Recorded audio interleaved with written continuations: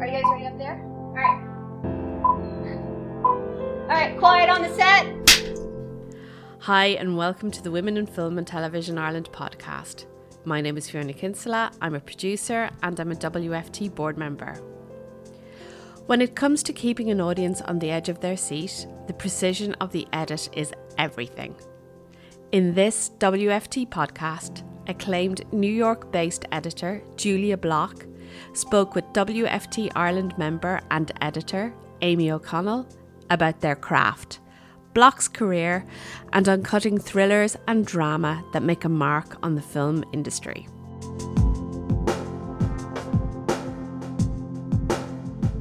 So I'm going to be talking tension editing today with the very talented Julia Bloch, who I don't want to embarrass over there, Julia, but I think it's very fair to say that you have a talent for creating very atmospheric, often very tense, kind of edge of your seat sort of films. So just as a short introduction to Julia, for anyone joining us, Julia has worked on projects like Terrence Malick's Tree of Life, which is, of course, a Palme d'Or winner, Edith Blue Ruin with Jeremy Saulnier, which won the International Federation of Film Critics Prize. And her work is premiered at the likes of Sundance, Cannes, Venice, just to name a few. So all this to say, I'm very excited to hear about the way that you work, Julia. And I know that you're joining us from New York this morning. So good morning to you, and thank you for getting up so early to talk to us. Oh, it's my pleasure. Good afternoon to you. Thanks for having me. Thanks. Yes, so I know it's kind of a customary first question, but I would love to hear about how you got into editing in the first place. It's a common question, but I feel like it just is a very uncommon answer. I feel like everybody gets in a different way. So I know you started out studying literature, so I'd love to know what brought you to film school. Yeah, it was, I will say, a pretty roundabout journey. I didn't ever, it took me a while to even think about film in general as a career. I mean, I liked films a lot, of course, growing up, but I was more of a book person. I studied comparative literature in college, and I did even a master's in comp lit later on, and I was very much on an academic sort of track in that regard, but I did hit a bit of a wall with the academic aspect where I just kept being, I don't know. I mean, I think it's so fascinating. I loved studying literature, studying narrative, character development, how different stories develop in different parts of the world, how they're, because comp lit really is a study of literature. It's not particularly like English or French or, any national literature per se. So you get to do a bit of sociology, some art history, some psychology, it really brought in all these disciplines, which was super exciting, extremely inspiring, and also left me with no idea how to make a living if I wasn't going to just continue in academics, and become a professor, which, a lot of people in my family are. So I did hit a wall with that. I don't know, I was probably 25 or something. And I was accepted to the PhD program to continue.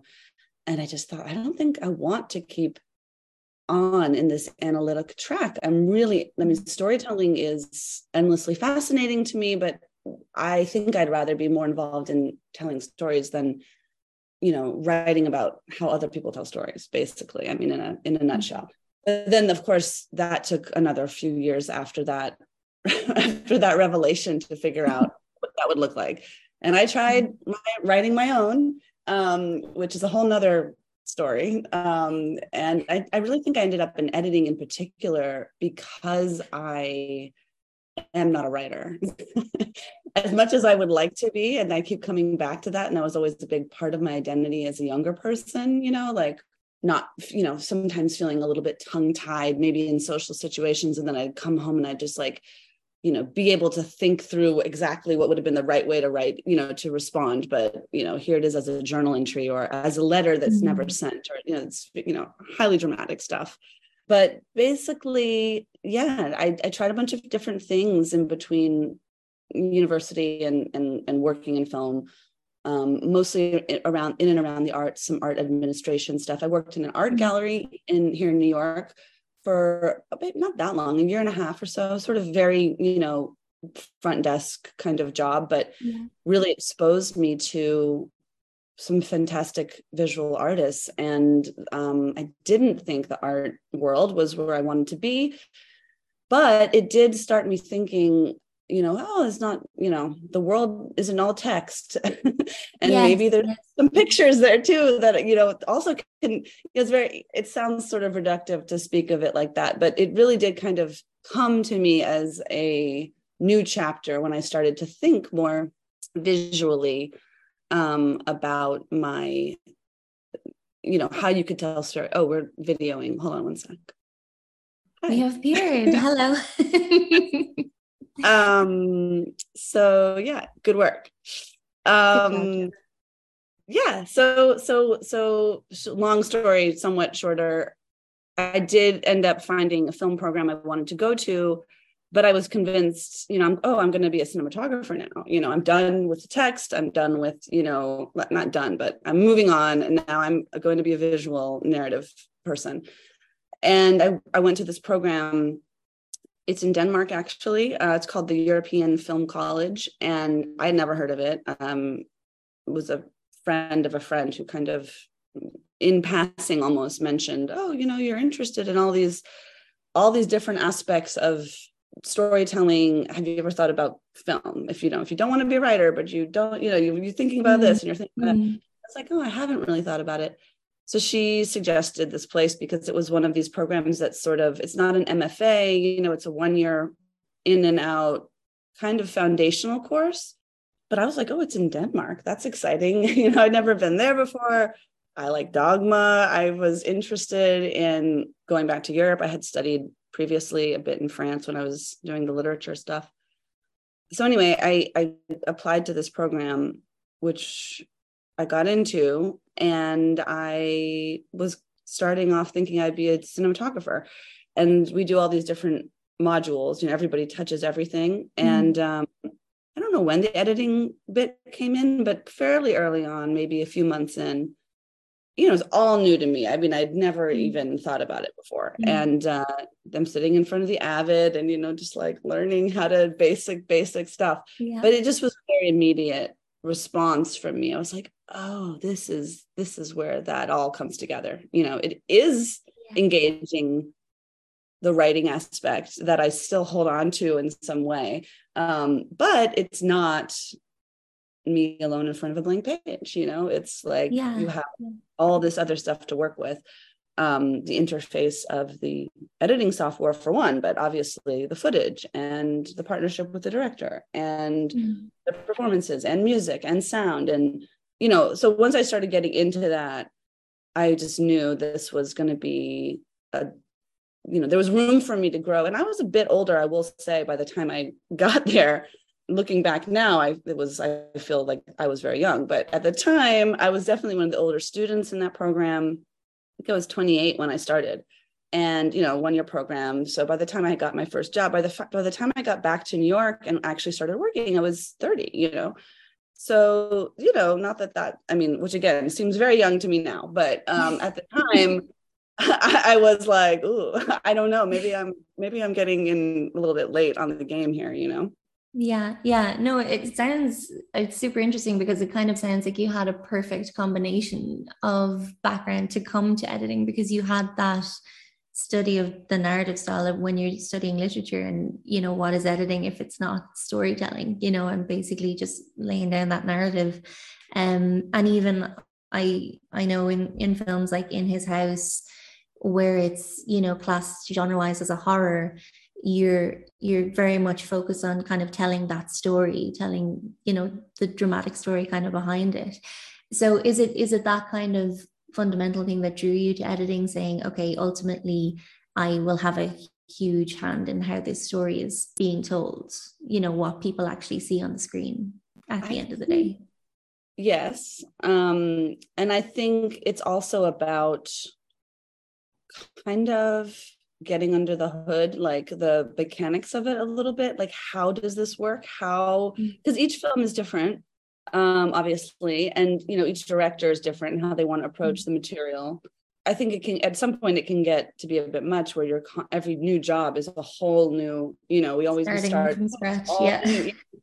Yeah. And even here, often I'm working in a different physical space each time, so your daily work environment also is often just like, wait, where's the coffee in this place? Yes. Where's the best place to get lunch? All that stuff. Where's the volume control in this room? Yeah, exactly. Where are my settings? Yeah. So there's all of that, but I think there's something, it's a bit ironic, honestly, that I have done as much work as I have in the horror genre sort of action space, because it's not at all what I would say I gravitate to the most as just an audience member, or even my personality at all. But I love working on them because there's a disconnect. And that's, one of the things that was sort of at the origin of my working with Jeremy. He is an extreme nerd, and deep roots in horror, B movies. One of these, like, you read about these, when I was 8 years old, I was running around in the woods with my friends making horror movies. I was under my covers reading Bronte. So I don't know. That was me. I was the woods child. Yeah, I was making films out in the back. Yeah. But but I think he kind of sought me out because I had such a different background, and because I was it was not about what are your horror credentials, and how much do you know about gore or whatever, because I was very open about no, not a whole lot, but it was really fun, working with him and with subsequent directors I've worked with who are, who have a real vision, or who are really coming at it from, this is what I want to make. And then together we figure out how to do that. There's a sort of that process of it I find very satisfying, when it works. Obviously it doesn't always work. Sometimes it's the most frustrating part of the process too, where you're like, why, hasn't somebody else figured this out? Are we reinventing the wheel here? How many movies has somebody else made? Why are we trying to struggle to, you know what I mean? That somehow definitely it feels part of it too. Yeah, and that's probably where your relationship with the director comes in. I know you mentioned Jeremy there, you've worked with him on multiple things. I think it's funny because people think of editing as a solitary role, but actually it's so collaborative, and that relationship, particularly with the director, is so important. I read an interview with you where you spoke about your process of interviewing directors. After you've read a script and you're interested in the job, you want to kind of see if you gel with this person. What are you looking for in a collaborator? Is it just, I think I can sit in a room with this person for months on end? Do we have the same ideas about the project? What are your green flags, when you're having a conversation with someone kind of early on? That's a good question. I think that's something that I got better at more recently, because of course, when you're starting out, there's the tendency to just oh, you want to hire me? Great. Totally. Especially getting that first editor credit. I was an assistant editor, not for a super long time, but I was an assistant editor for long enough to know that I wanted to move on. But that it was foundational and great. Having that experience as an AE, I think was so helpful. Wouldn't skip that step.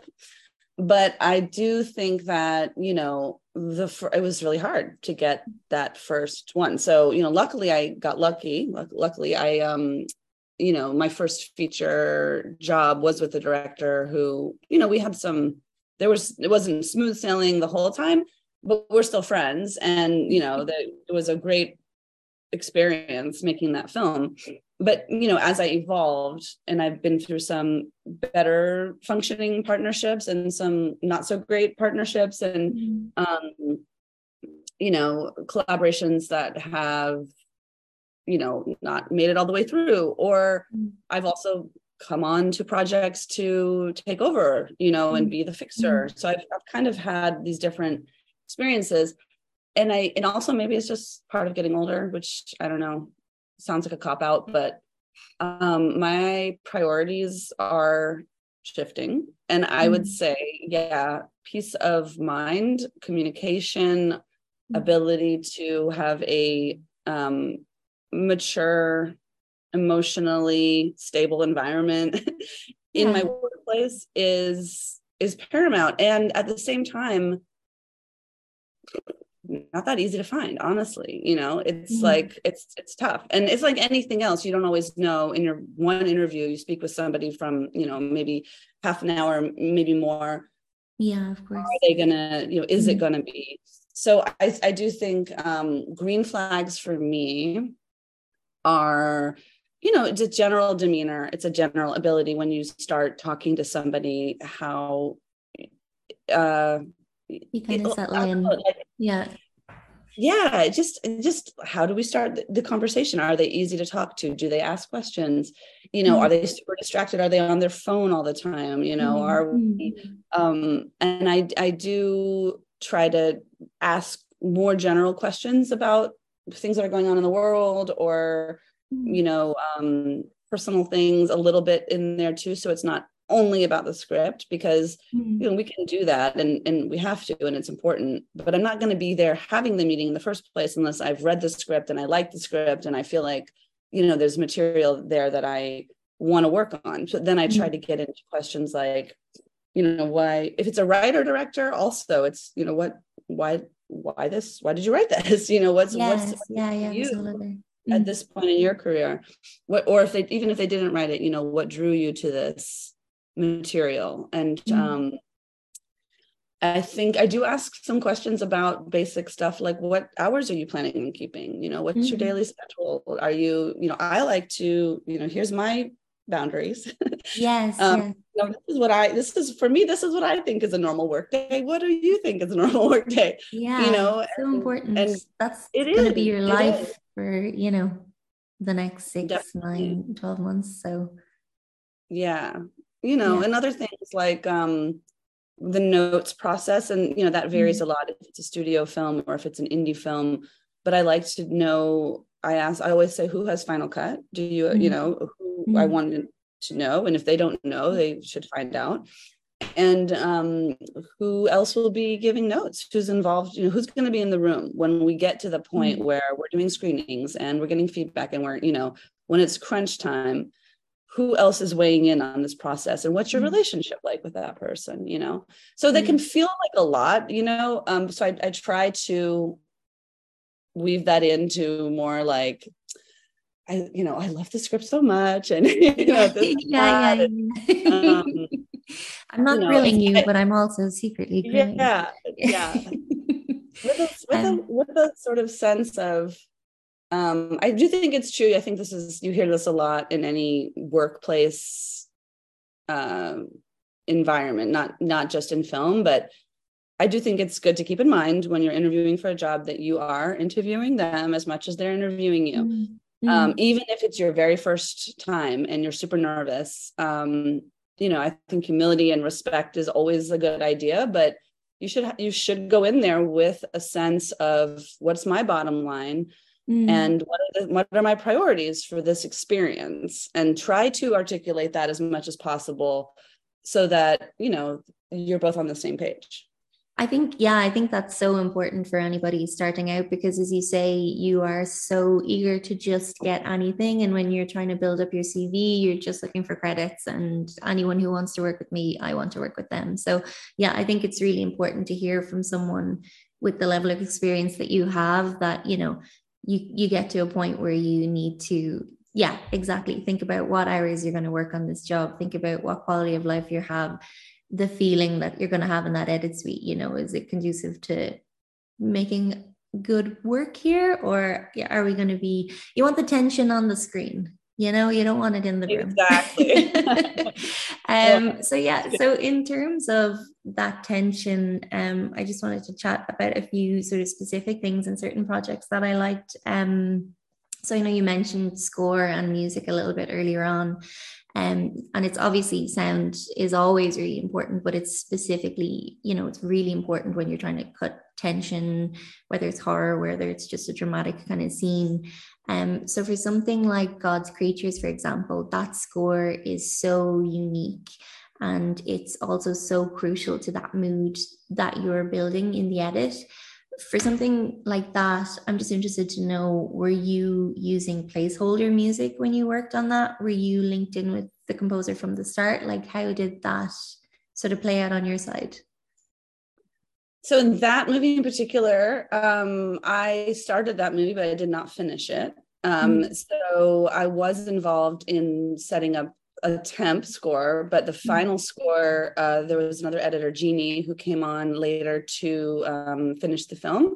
So, but there was the thing that was consistent was it was always the same composers, and those directors had a relationship with, you know, there's two directors and the composers are also a partner. And so they had worked with them before, they had a relationship, so they knew going in, these are our composers. So we started with a library of old music from them, you know. So there was so we started building temp, but with music of the composers that were going to be doing the final score. And there was some conversation that I started with them about you know, I like to start. It depends. If you have, I think it's great if they already know I want to use these composers, and so you can start a dialogue early and start thinking about, like, what's the instrumentation going to be like, and you know, how big a role is it in God's Creatures? The directors had a very definite vision for how they wanted music to play. You know, I think tonally that movie really relies a lot on tone, and they talked a lot about dancing and choreography, and there were certain scenes in the oyster factory, like there was a sort of a big scene in the middle where they discover the mold, you know, you know, the fungus, and which coincides with, you know, the girl fainting and the feeling of like all of these doom things kind of, you know, and it's all one shot, and at least most of it is. And, you know, that was just something they knew from, I think from before, I mean, certainly before they shot it, from the script, they like had a vision of how they were going to shoot that. And they kept talking about it as choreography, and the music was especially, and that was sort of a turning point in the film. So we had a lot of really interesting discussions about, you know, this pivotal moment in that scene, and then almost trying to, you know, create a different style for the film in a way before and after. But of course, it has to feel like it's all the same film. So, yeah, but in other films, I've started where they have no idea what they want, you know, and so I do have you know, a music library. Some of it is really old, and I try to you know, keep it updated, but I do sometimes, I think there's you know, you can go back to the same scores often, and it can become a little bit, you know, like I refuse to use an under the skin score anymore because it's an excellent score. It's fabulous for temping. It has such good rhythm, and it's kind of minimal, so it can be applied to all. But I mean, now it's like if I go to a screening and I hear the first note, and I'm like, oh, that's you know, and we need new references. yeah.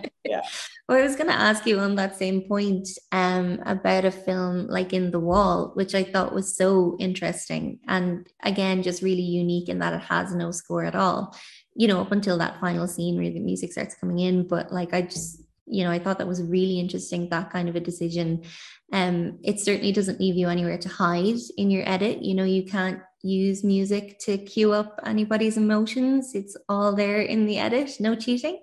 So yeah, I'm really interested to know if that was always the plan with this film, if it's something that you discussed with the director Doug Liman as you went along, how did that kind of come about with that one? Because I just find that really interesting. Yeah, I'm glad you asked about that. People never ask me about The Wall. I really have a soft spot for that movie. I know. And it's so funny that it's Doug Liman too, because he does these like huge blockbuster movies, Yeah. And this was like it was basically a side project for him while he was in post on American Made, big Tom Cruise movie. He's one of these people that like needs to overextend himself. Okay, and sure. so was like, I'll go into production, while I'm doing this other thing. So that was, that I had a great time on The Wall, and he is a really fascinating filmmaker. I think he's, he does a lot of different things. And on this movie, I don't know actually whether he had that intention from the beginning.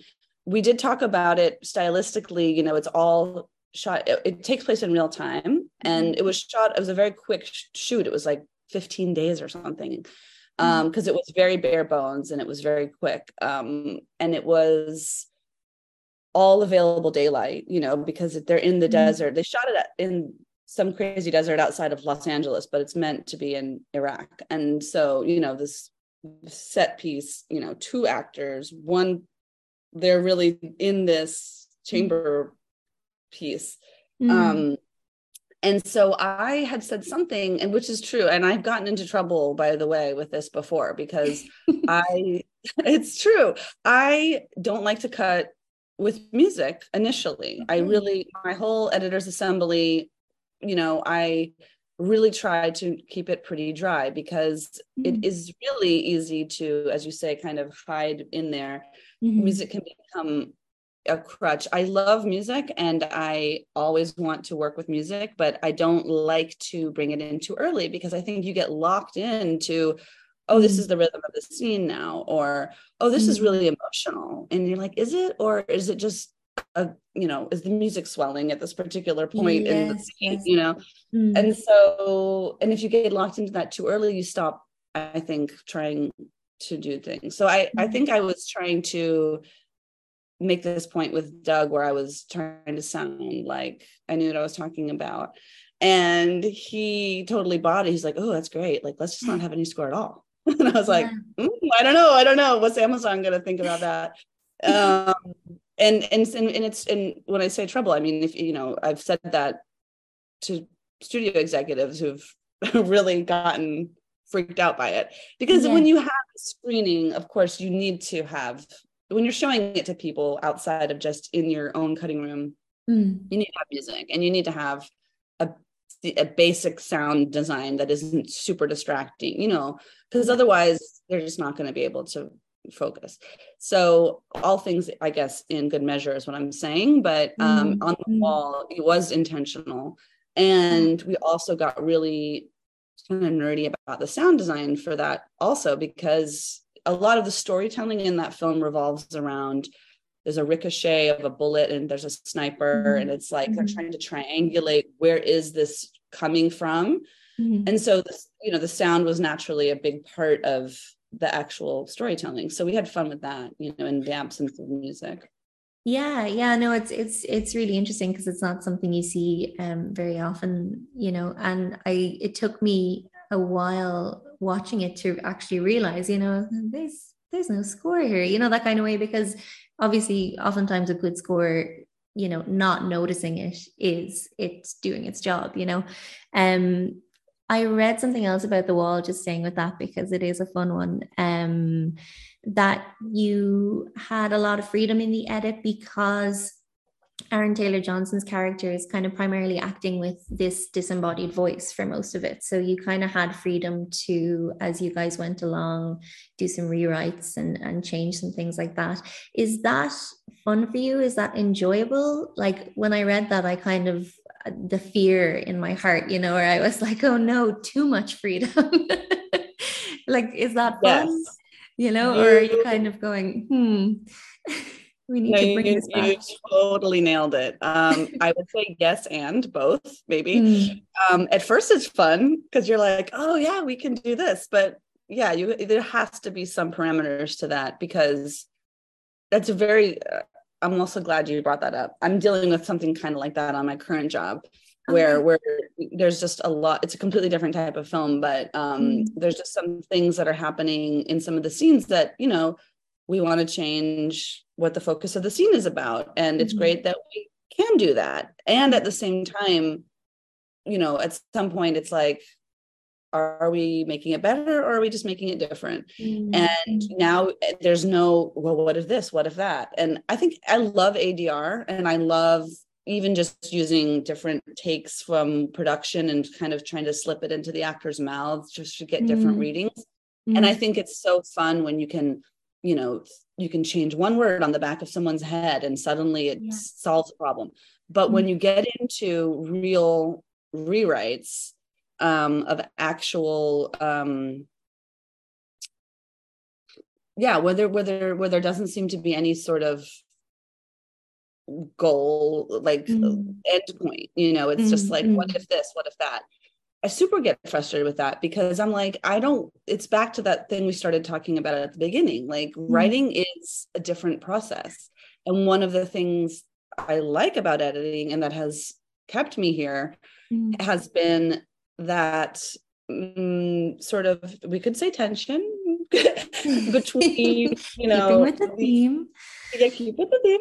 The tension between, having unlimited possibilities within some limited capacity.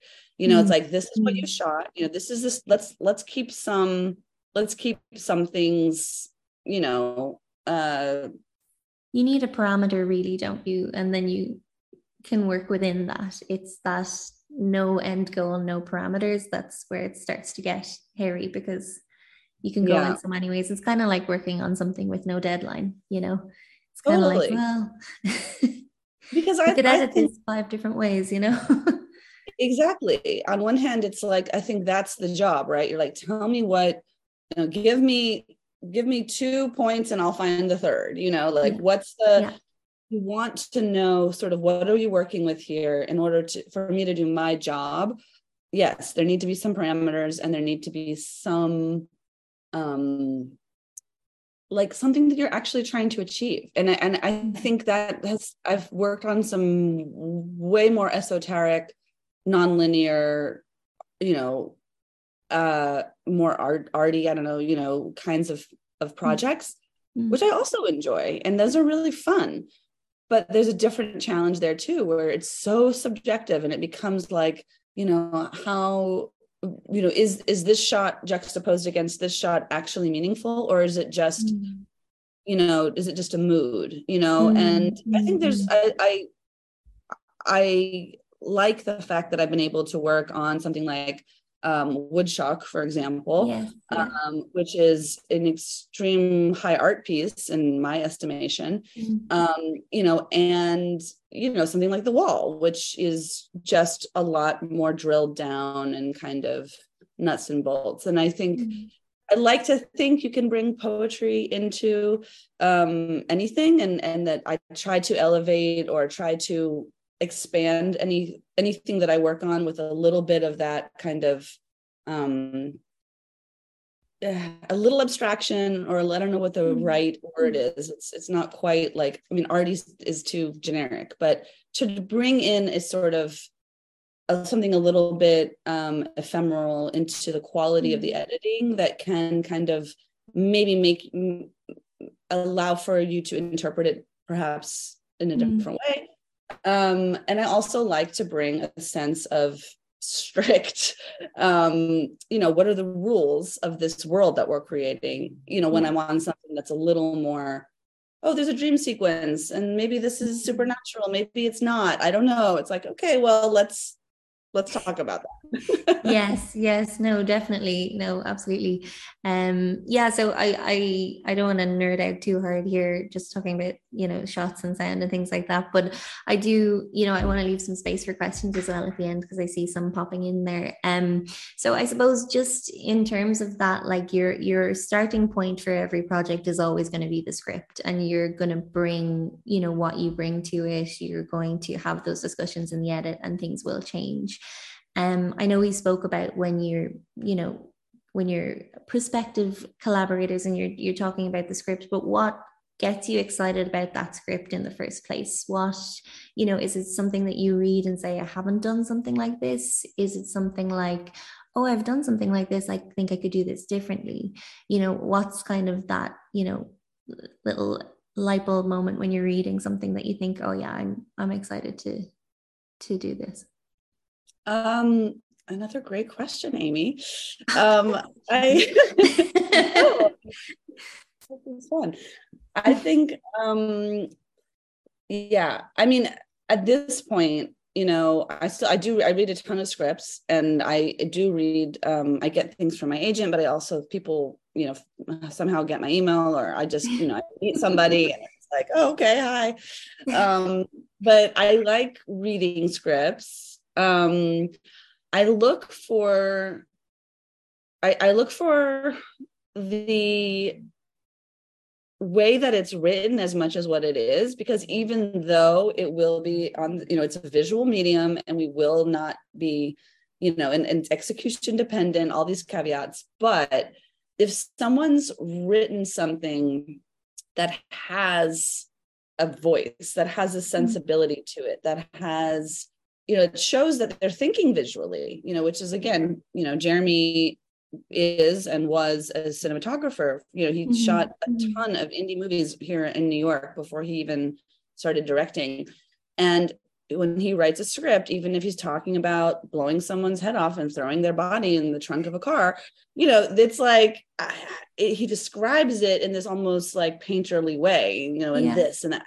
I can't, and I remember reading it and thinking, I could see it, and I was like, this guy knows what he wants. And that's a big green flag. With the God's Creatures script, it was very evocative of this place, which I'd been to Ireland, years ago. I had not been to that part where they filmed it in Donegal. Actually, it's meant to take place in Kerry, but it's filmed, I think, in Donegal, for reasons of just what they were able to shoot there. And I think of, I was lucky enough to go during production. So even though it was like the height of COVID, so I was able to be there and see this incredible, like, magical place, that as if it's sprung out of the pages of the script, and I'm, as an American, I think I maybe think, oh, I might be overly romanticizing this Irish fishing village thing, but the way that it was written about was so lyrical, and I could just see that. And then I was there, and I was like, oh, that's really there, and so that got me excited about, reading that script was, I could just imagine this place and these characters, but in that case also, it's not ever just the script, it's the script and the directors. And so for the people who are going to be making, this is their starting point, but then what are they bringing into it on top of it? And what's their previous work, and what's their philosophy about it? And that's where you can talk a lot in that ever important initial interview, and try to get a sense of, okay, this is what the starting point is, but how do you see it, and do we see it the same way? And that, I think, is sometimes a little bit trickier, but I will say, in conclusion, 93%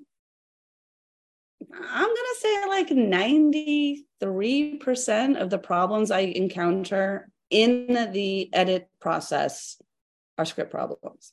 Okay. Yeah. Like, honestly, sure, this is performance stuff. Maybe they didn't get the right coverage, maybe some, but at the end of the day, it's a story problem, that this wasn't thought. You don't have this scene that is this important. And that's what you end up trying to solve for, is like, how can we make this person, how can we believe that this person actually cares about, the outcome of this thing?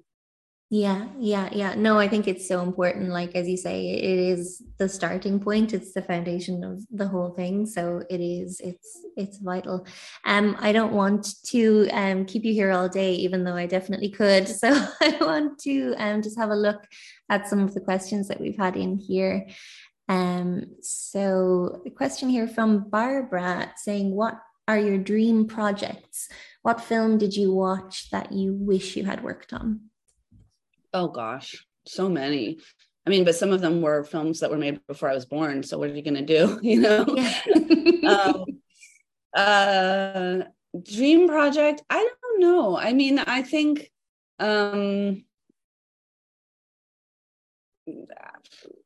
I would really like to work on something that was, that's maybe had a bigger like a bigger scope, something that was, I've been doing a lot of these very small stories where you get to really kind of, family dynamics, or, an intrigue, in a very small setting, which I think is great. I enjoy that. And I also would like to work on something that was maybe, had a more universal kind of, not bigger impact, but like implication, something that ties into, I'm a pretty philosophical person, for better or for worse. So I'm always looking for, what does this, small story have to say about the bigger picture? I like making those connections. I like when, and it doesn't have to be a huge scale. I mean, I think of, like the Dardenne brothers. I just saw their most recent film a few weeks ago.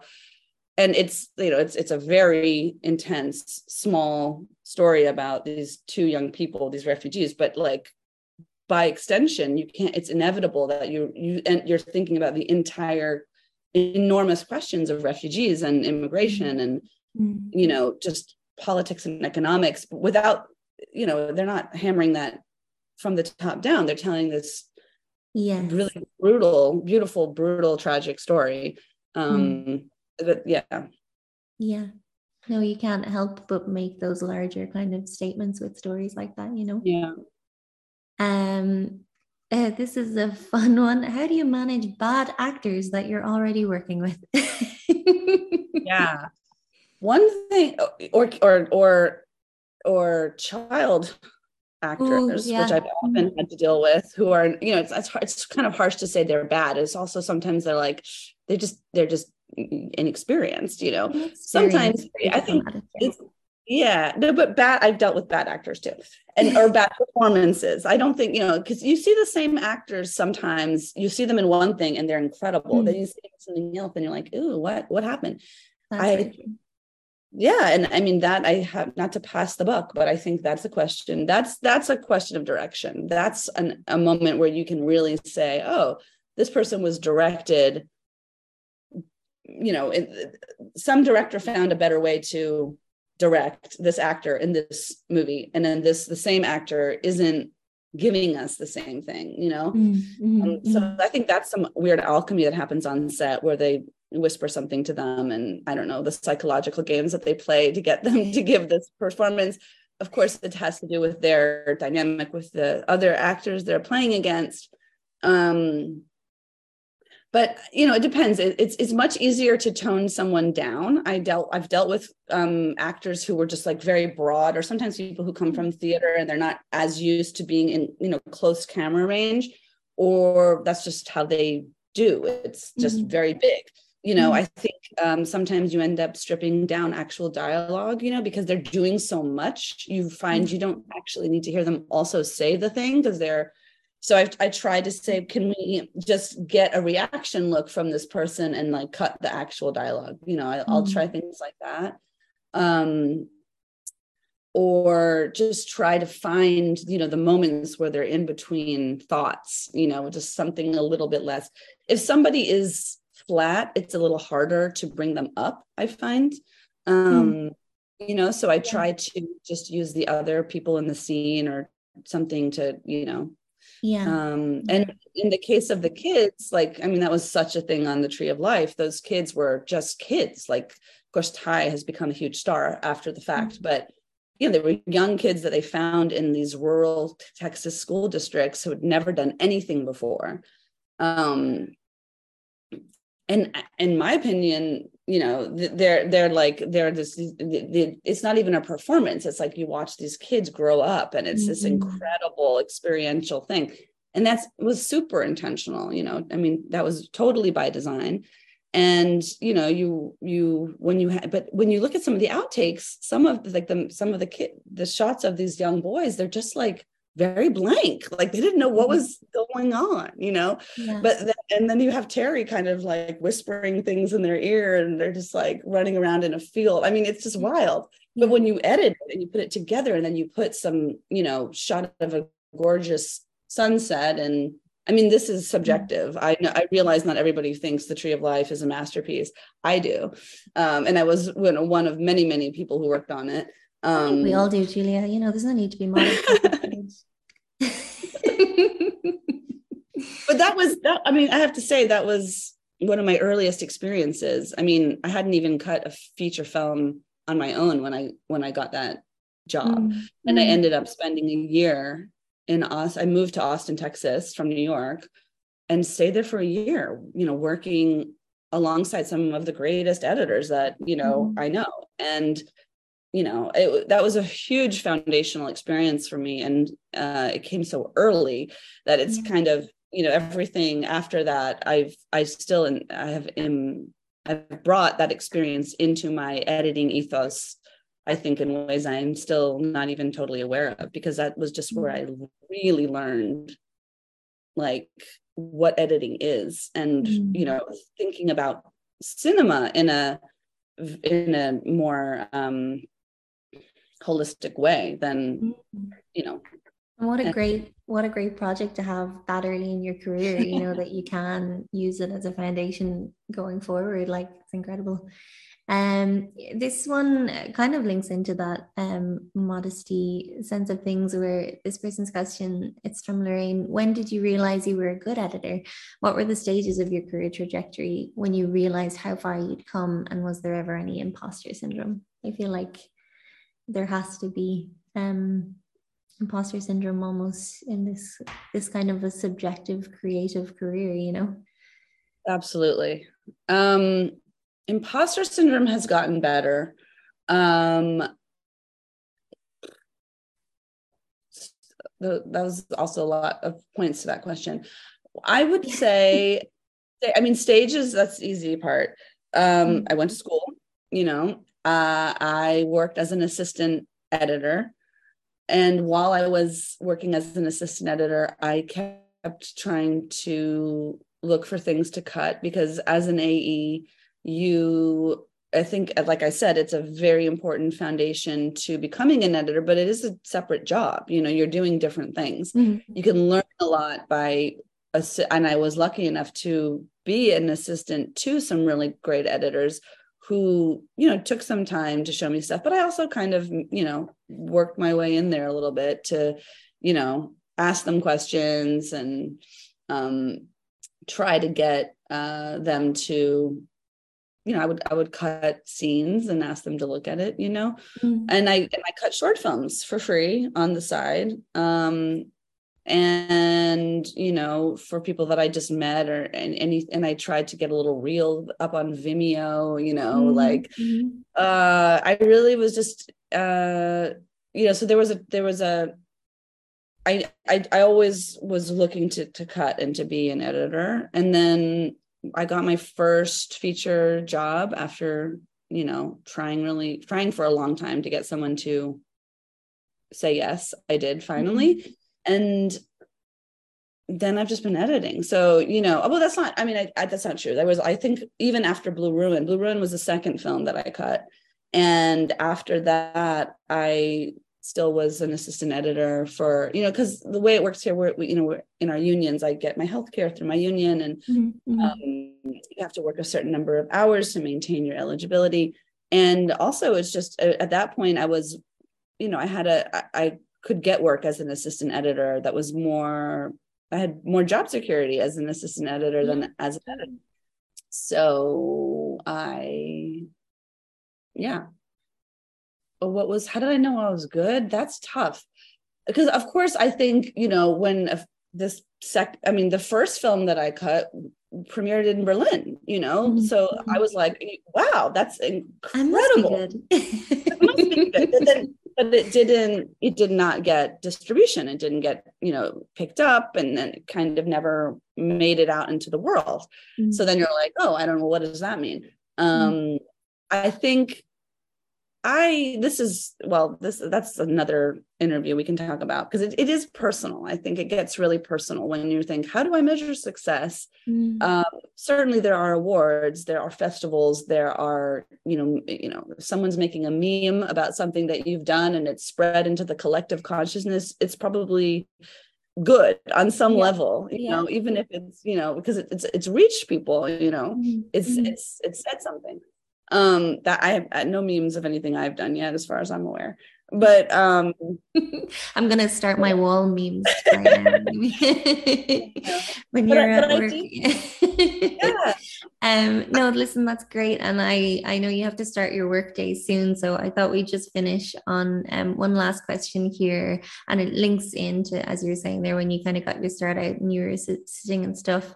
As just a question in here from someone who said, I was wondering what you'd recommend film students who are fresh out of college to do when you're starting out in the world of editing in the industry. How do we take that first step? Well, I will say, is probably a bit different depending on where you're located. So, my answer for New York will be different, I think, than, Dublin or London or LA. But I think generally, and it's also changed a lot, not to totally date myself, but I mean, when I started out, no one had an Avid at home. I mean, it just was it was this massive machine, there wasn't. And now, of course, you can edit on your phone. So I think the technological barriers have certainly diminished, but the craft is the same. And I would say, if you want to edit, well, I mean, I guess that's what we're assuming, right? How do you start as an editor, right? Yeah. I think, you want to, assuming some platform, whether it's Avid or Premiere,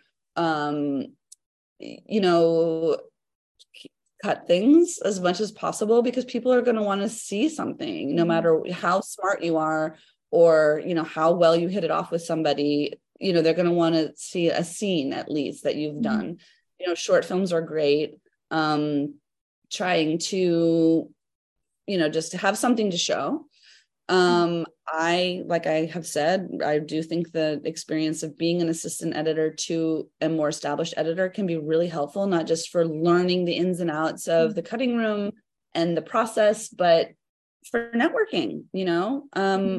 I really, I think a lot of my assistants have gone on to cut, which leaves me kind of, I'm a little bit upset about that, because I haven't held on to an assistant for very long. But it's great, because I will, and I get all the time, people, like I said, asking if I'm available for, and some things I just, I don't, for whatever reason, I'm not going to do it. And I can pass it on to, somebody who's more in an up and coming position. That's brilliant. And I think it's so important that we have editors that will do that, that will bring assistants on and move assistants through, because it's so hard getting your start, and it's even harder making that jump, So I think that's great that you're doing that. I see Gemma has appeared, and I see that we are approaching 2:00, so I don't want to keep you, because you have a whole workday to start, Julia. You're just getting going.